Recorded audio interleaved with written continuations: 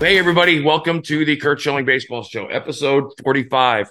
I may look a little wet because it's raining out, but my spirits are not dampened from the trading deadline. It was, I think when you look at what it was going to be to what it was, people might use the term underwhelming. But the two most expensive pitchers in baseball got traded. The Mets unloaded from $1 billion payroll. And then you've got a slew of players coming back. Trout with the Angels. I know Buehler with the Dodgers, although we'll talk more on that in a little bit because I think that would be a grave mistake. But the Angels kept Ohtani. They added C.J. Cron and Randall Grichuk, two guys who were originally Angels when they were drafted, which I think is funny. And they got bullpen help with Dominic Leone. I don't know how impactful that's going to be, unless getting Mike Trout back is going to be huge. Only because, not because of anything they didn't do, but the fact is the Astros and Rangers both added quote-unquote studs in Verlander and Scherzer. The Astros also added Kendall Graveman, and the Rangers added Jordan Montgomery and Chris Statton. So those two, I'm expecting those two to grind it out against each other because I think the window in Houston, well, it depends, but is closing. Altuve, I think, has one more year left. The Mariners dumped their closer on the Diamondbacks, who had one of the most horrific months in baseball history from a bullpen perspective. But I figure we just bounce around some of the divisions. The AL West, you could argue, even though I think as of today, the AL East still has everybody over 500. The AL West might end up being the biggest, most competitive down to the wire. In the East, the Rays added a starter that they needed in Adam Savale, and then Jack Flaherty for the O's. The O's were my dark horse for Shohei. And the Yankees and Red Sox did nothing. And I'm not sure I have a problem with that. I don't think either team is I mean, the Yankees, if they were suddenly healthy, could scare you in October. But I just think that their underperformance has made New York a really tough place this year.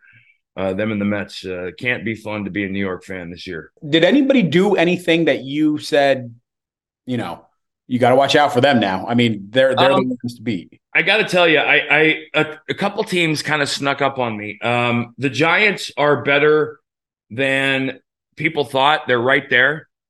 I expected them because if you remember the deadline, well, for me, over the last 15 years, the Cubs and the Giants always kind of sneak in. Jed Hoyer is a Theo Epstein disciple in a sense. I think he's a tremendous general manager with an idea and a plan. I was a little surprised that the Padres went out and did stuff, but I think that's in recognition of the talent they have because the Padres could run off 18 out of 20 and no one would be shocked. Nothing stood out to me as an oh my gosh. I mean, I talked about the fact that you can find out about a guy's postseason mentality right now. If you trade for a guy like Scherzer did in LA a couple of years ago when he went 7-0 with a 1-something, Verlander did after the deal originally to Houston, you can find out what you want about postseason mentalities from guys in August and September, the guys that get dealt from last to first. One of the ones that kind of shocked me, and I tread lightly when I say this, I always want players on my team that want to win championships. And when you're in last place and you're on a horrific team and there's a trade at the deadline and you get sent to a first place team and you veto that trade, if I'm a general manager of another team, I want nothing to do with you. Because to me, if winning isn't the ultimate, and I understand, I know I've been traded in at times, understand there's a family component to this and all the things that go with that. But you can't convince me that Eduardo Rodriguez is in love with Detroit to the point where he didn't want to move his family. Because right. Saying Detroit's a great place to raise a family is nowadays said no one ever. And I was a little shocked by that. Again, I'm sure he has his own reasons, but ultimately when I'm putting a team together, I want guys who will bleed to win a championship and sacrifice to win a championship and give everything they have to win a championship. And that was a chance to go from worst to first. And he turned it down. And he said it wasn't because of the Dodgers. He said it was because of personal. And again, this is the outside looking in. There are. I know there are a multitude of reasons and things you have to consider when you're being dealt. Family, where you're living, what you're, all the things go. But these guys, from a monetary perspective, they don't have any cash problems like an extra mortgage or their house payments. Those are not concerns and issues. So kind of suck it up for 3-4 months. Again, it gets back to what are you playing the game for? Yeah, play the game to win a ring. I thought. And when a guy, and I listen, I first ballot Hall of Famer. But one of the things I always wondered about Tony Gwynn was why he never took the opportunity to go somewhere else and win. He took and one of the 10 greatest hitters that ever lived and a phenomenal human being. But I always wondered that about him. If the comfort of San Diego, because San Diego is a comfortable place to play. They're a California crowd. The weather's phenomenal. And they had some years where they competed and all the thing. They got to the postseason, the World Series and whatnot. But I always wondered why he didn't take more of an opportunity to move and get onto a winner. And I always look at guys like that and wonder because and this goes back to that personal thing. Everybody's different. Some guys don't want the pressure of a pennant race. Some guys look at hey, if I get traded here, I'm already having a great year. Well, Rodriguez is a great example. And again, this is me speculating. In his mind, he's already having a phenomenal year. He's due for a big payday, right? He's got a chance to opt out. He's going to get big money in the market. He goes to LA and craps the bed during a pennant race. There's nothing to gain for him. Or I look at it the other way. I go to LA and I help pitch them to a World Series. Holy crap. I'm writing a $30 million, $40 million annual average value to my contract. So I just thought that was interesting. And again, that's all speculation. I don't know what his thinking was other than I know he came out and said that the Dodgers weren't the problem, that it was personal. So, but in that division, the Padres, Rich Hill, hey, right now, as you head down the stretch, your bullpen gets smaller. If you're trying to catch up, you can't afford late inning losses. So I would argue that the move from a 3 to 4 man rotation with an opener, it's much more beneficial if you can go to a 5-man rotation and mix and match your bullpen on matchups. And I think maybe that's what we're seeing, because they got Barlow to set up Hader, and Choi and Cooper, they got 2 more bats. They shouldn't need a bat. No, not them. But the problem is, and it's gonna play out, and it probably has played out already. And one of the things we always looked at with Coors Field before the balls got changed was it was never the field. The dimensions of the stadium were never the problem. It was the size of the outfield that created the issue for pitchers, because every ball through the infield was 2 bases and sometimes 3. And so you had to have an outfield of Kenny Loftons to compete in that park, because that's 81 games of your season is in that ballpark. Flip that, San Diego, offensively, juggernaut, right? Right. Not in that ballpark. Nobody's a juggernaut in that ballpark. So what you're doing is you're neutralizing your strength to a degree. And the teams that come in, you're putting them, almost on equal footing, which doesn't do anybody any good. I always looked at your home ballpark. For me as a pitcher, I tried to use it as an advantage. And you have to identify what those advantages are and exploit those with your roster. Which park was the biggest advantage for you I thought Dodger Stadium was one of my favorites to pitch in, because there were a couple parks. And remember, I was playing during the juiced era when guys who shouldn't hit 12 were hitting 30. Right. But I like the ballparks where I could make a mistake and it wouldn't be a home run, and baseball, as it got more offensive, the parks got smaller. And the unique dimensions, Camden Yards, and I mean, my God, I can remember pitching in Wrigley Field feeling like the ivy was like right here. Like, wow. Yeah, no, it's just so small. And as a pitcher, the atmosphere, and by that I mean when I stood on the mound in Wrigley Field, when I looked at home plate, I felt like we were pitching in a box. Whereas Dodger Stadium, it looked like the backstop was 2.5 miles behind home plate, which wasn't comfortable for me, but it worked because I was a fly ball pitcher. So a lot of that had to do with just feel from the mound. I think I said this back a couple episodes ago. In the old Olympic Stade Olympique in Montreal, I hated that place. Hated it. And I pitched better there than any park. And I think it was because I was so angry because I was in Canada and French people were mean. I loved the feel of being on that mound. There was just a comfort to it. And it was funny because they had a restaurant behind home plate with this big plexiglass. And people were always back there, but it felt like I was right on top of the hitter. And that was a good club in the 90s but that ballpark was a crap show. Horrible. The Marlins were big movers, I like that. I'm excited because I want to see them get good and get moved. They don't deserve to have the team. And by that I mean they don't have a market for it. They've proven that. And I would like to see Nashville get a team, and I would like to see Nashville get an established team. And I think Florida and Tampa both need to get out of Florida. And I know that sounds, blasphemous, but Florida and Arizona are spring training states. Arizona, a little different, but for the most part, they're transient populations, and the state fluctuates population-wise with the seasons. And all the people that move to Florida, come down to Florida, come with their own favorite team already. We used to get twice as many Red Sox fans in Tampa as we did Tampa fans. And in Marlins, the same thing with the Marlins. When I was at the Phillies, we got a ton of Philly fans, but they're not home team baseball markets. Florida's a football state. There's an enormous baseball presence to Florida, but not for a big league team. I don't think at least in either one of those cities. But they made some moves. They got rid of Jean Segura, which apparently was that wasn't going well. He was not hitting to begin with. And they added Jake Berger, Josh Bell to first base, who is a change of scenery guy, I think. And then David Robertson at the back end of the bullpen, along with Jorge Lopez. For fun, the other night at the Marlins Park, they had $5 hamburgers to commemorate Berger coming aboard. Normally, they're $14. Yeah, that second line that you just said is the one, right? There isn't the only thing. Yeah, that stuff is just mind-boggling to me. And like I said, there just isn't. And when Florida was in the World Series, they drew. They never sold out. No, but I'll give you a perfect example. I think it was you were still on the team with the Red Sox, Game 7 at the Trop, and I bought tickets 3 hours before the game for $25. Yeah.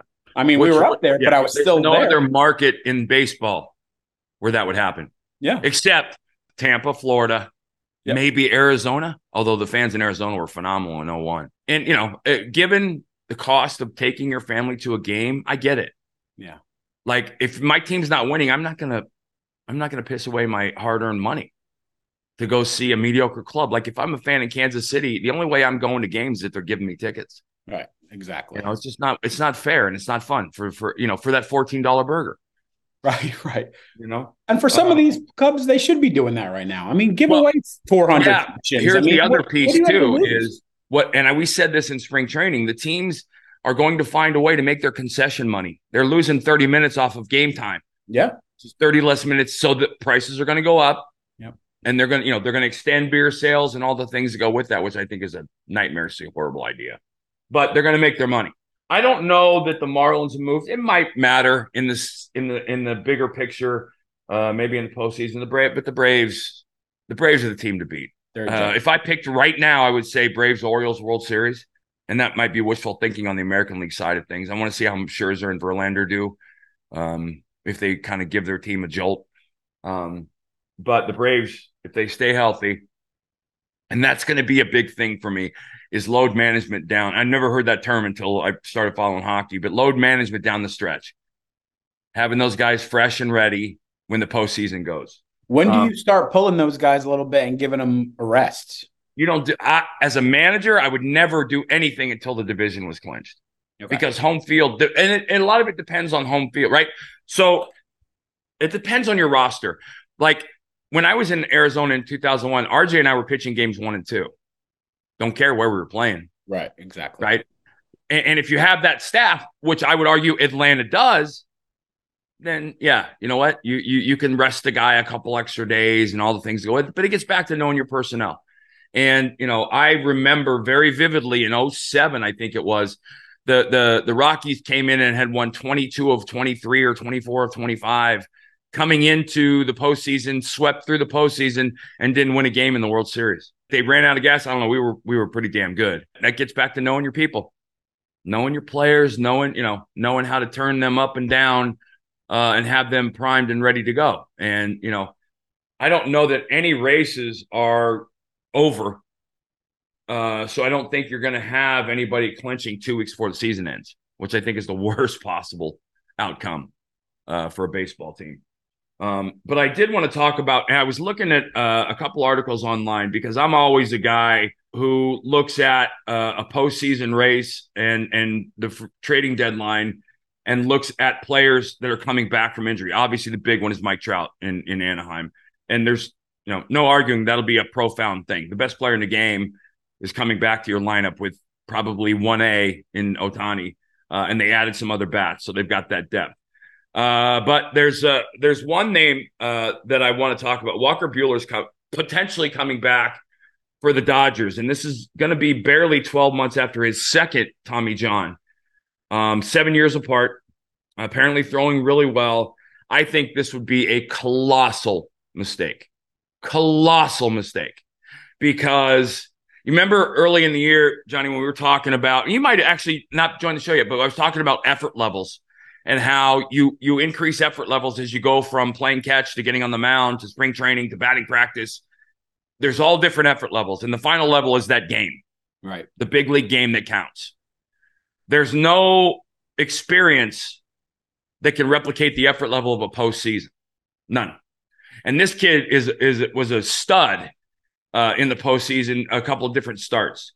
I think this ends horribly if they bring him back and pitch him in the postseason, because that's ramping a guy from 0 to 100. And I know he wants to come back, but sometimes you have to protect the player from himself.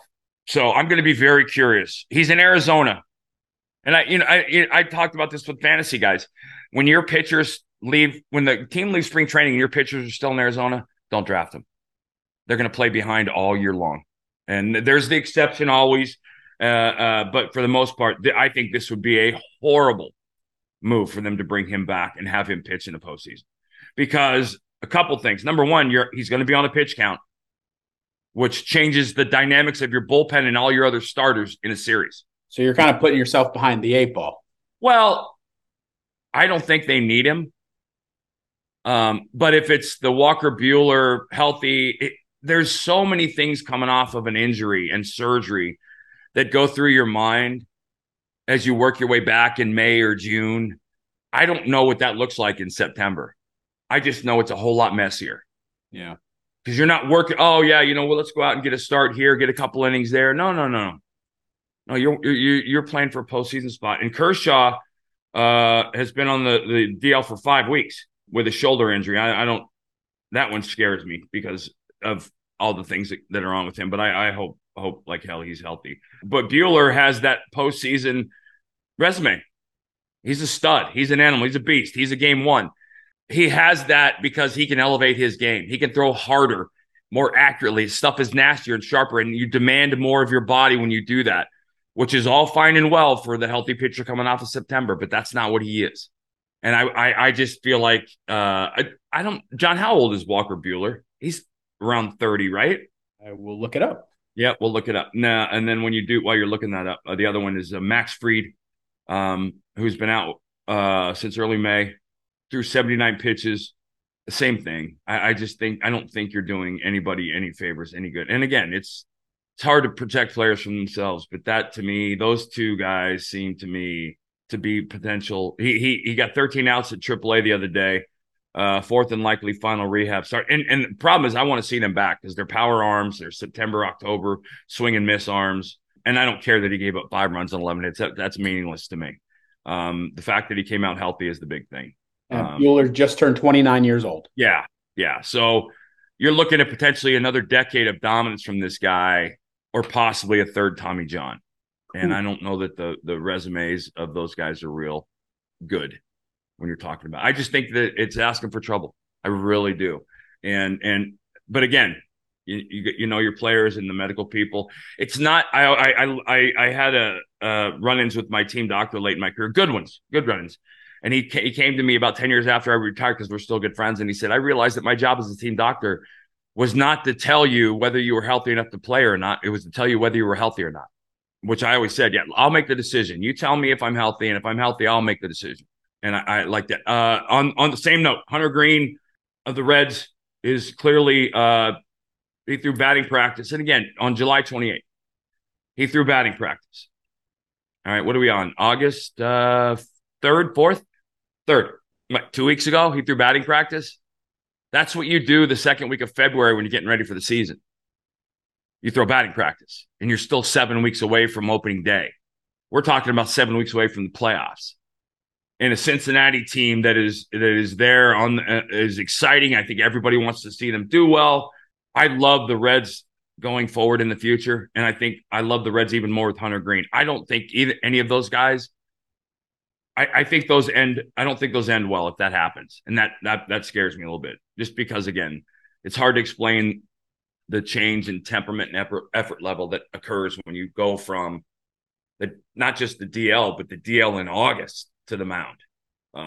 That's why, unless you're there's rare instances where I would even bring a guy to the big leagues, a younger player who was hurt coming back, just let him pitch out the year in AAA, send them to instructional league, work with them, and get a fresh start next year when they're on the same page as everyone else. They're not going to be on the same page as everyone else this year. So the other arm is Brandon Woodruff, who potentially could be back this Sunday against the Pirates. He had 2 great starts, and then he had a subscapular strain in his right shoulder. Here's my problem with this. And we talked about this when it happened. He's been rehabbing for 4 months. The question is, so the subscapular strain, the scapula is that big flat bone in the back there, and there's a lot of arm muscles that are involved in the throwing. For things like that to happen, there's a pre-existing condition somewhere else for the most part. You have instability in your shoulder or something else wrong. So I get that he's rehabbed for 4 months. That right there should scare the hell out of you. But was the pre-existing condition fixed? I'm going to assume it was, because sports medicine is so much more advanced than it has been. He made his 3rd rehab start on Tuesday through 72 pitches. The Brewers need him. He's a Cy Young guy when he's healthy. And they made some moves to make you think that they believe they're in it. And with Craig Counsell managing, I do believe that. I think he's probably – I have a very personal affinity for guys that I played with, played against, played for. Buck, Aaron Boone, Bob Melvin, Craig Counsell, guys who I know they're not the problem. So it'll be interesting to see how that plays out. But I was trying to look at, and it's one of the things, John, that I've always had problems with is I don't like to use other people's minor league prospect rankings. But in lieu of not being able to see them myself, I have to, because I think half of them are full of crap. And I always go back and look at what they said about this guy last year. And half the time, those guys aren't even on the list of these experts. Anybody can tell you that Ken Griffey Jr. and A-Rod are going to be top prospects, that Mike Trout's going to be a great player. But it's finding the other guy. It's fine, and that's the other guy is that player to be named later. This is when you'll look back 10 years from now or 5 years from now, and you'll see a player who was traded at this deadline who makes the trade look horribly lopsided. It might be Acuna Jr.'s brother, but there were a lot of prospects that went. And not surprisingly, the Cardinals got good prospects. The Cardinals are just a well-run organization. They always have been. And there's opinions out there that the Mets and White Sox all got good prospects as well. I mean, it doesn't help the Mets fans because they're Mets fans. Miserable. And they were let down this year again. The question becomes, they need 2 starting pitchers now next year. I personally believe that the 70 to 80 million in payroll they just cleaned off is what they're going to give to Shohei Ohtani. And that's where he's going to be next year. Wow. Yeah. Because it has all the earmarks of a Mets move. Well, the goal is always to compete with the Yankees. That's right. You're not competing with the NL East when the season starts. You're competing with the Yankees. Well, and Mr. Cohen has told you, listen, and I played for an owner named Jerry Colangelo when I was in Arizona. And he was one of the greatest he's still a dear friend, one of the greatest human beings I've ever met. And he told me what I dreamed of every owner telling me. He said, listen, I got no problem paying you $10, $15 million a year. I got no problem with a $100 million payroll. You better win, period. Win the World Series, not win games, win the World Series. Right. I love that. And I think Steve Cohen basically told the fans in New York, I'm going to spend to win a World Series. But he also learned that on paper, rosters have no bearing on wins and losses for the most part. I don't think it's even remotely on Buck. The players underperformed. They underperformed. There was injuries and all the things that go with that, but they underperformed. And they are where they are because the players didn't play. I think Ohtani, the Mets moved to the front line for me. Unless he's got an agenda, unless he wants to be in LA and he wants to be a movie star, or he wants to be in Seattle because of Ichiro, because there's a lot of reverence for Ichiro in the Far East. The Mets are players now, big time players for Ohtani, in my opinion. You still think, we talked about this a couple episodes ago about Ohtani essentially calling out the Angels through his interpreter, which is a rare thing that you see. Very rare for an Asian player. Yeah. To create news that has something to do with other than him. Do you think that still is something, or No, has that come and gone? I don't know. I don't think he'll sign back there. Yeah. Again, it gets back to the Eduardo. I don't know how he is. Does he Right. love it there? Does he love living there? Does he like paying California taxes? Because for an annual average value contract of $50 million a year, you're probably going to lose what, 5, 6, 10 million Yeah. annually on taxes. Is that a big deal? Does it matter when you sign for $500 million? I don't know. But if winning is his number one priority, he won't resign there. He'll sign with the Yankees. He'll sign with the Dodgers. He'll sign with the Braves. He'll sign with the team who the Rangers or the Astros. He'll sign with a team that, barring some miracle, they'll be playing meaningful games in September. And that's the one time you have control of that. Because somebody, if they're going to invest he's going to get a 2-year, $150 million deal, or he's going to get a 10-year, $600 million deal. Somebody will go out and pay big time on the short term for a year or two. Absolutely. I think he'll look for that long term, even though to this date, there's never been a contract like that that's ever worked out. If I gave you $100 million and said you can go back in the last 50 years and sign anybody, there's about less than 5 players you could sign that would be worth it. Yeah. Because it just doesn't, the game is hard and the schedule is hard, and physically, he's a different animal. So there's nothing to compare him to. But a 10-year contract for a guy who's going to pitch and hit, what does that look like? No, it was an interesting deadline. And I do like the game. I think who was it? The Cubs picked up Candelario. I think he homered the first game he was in Chicago.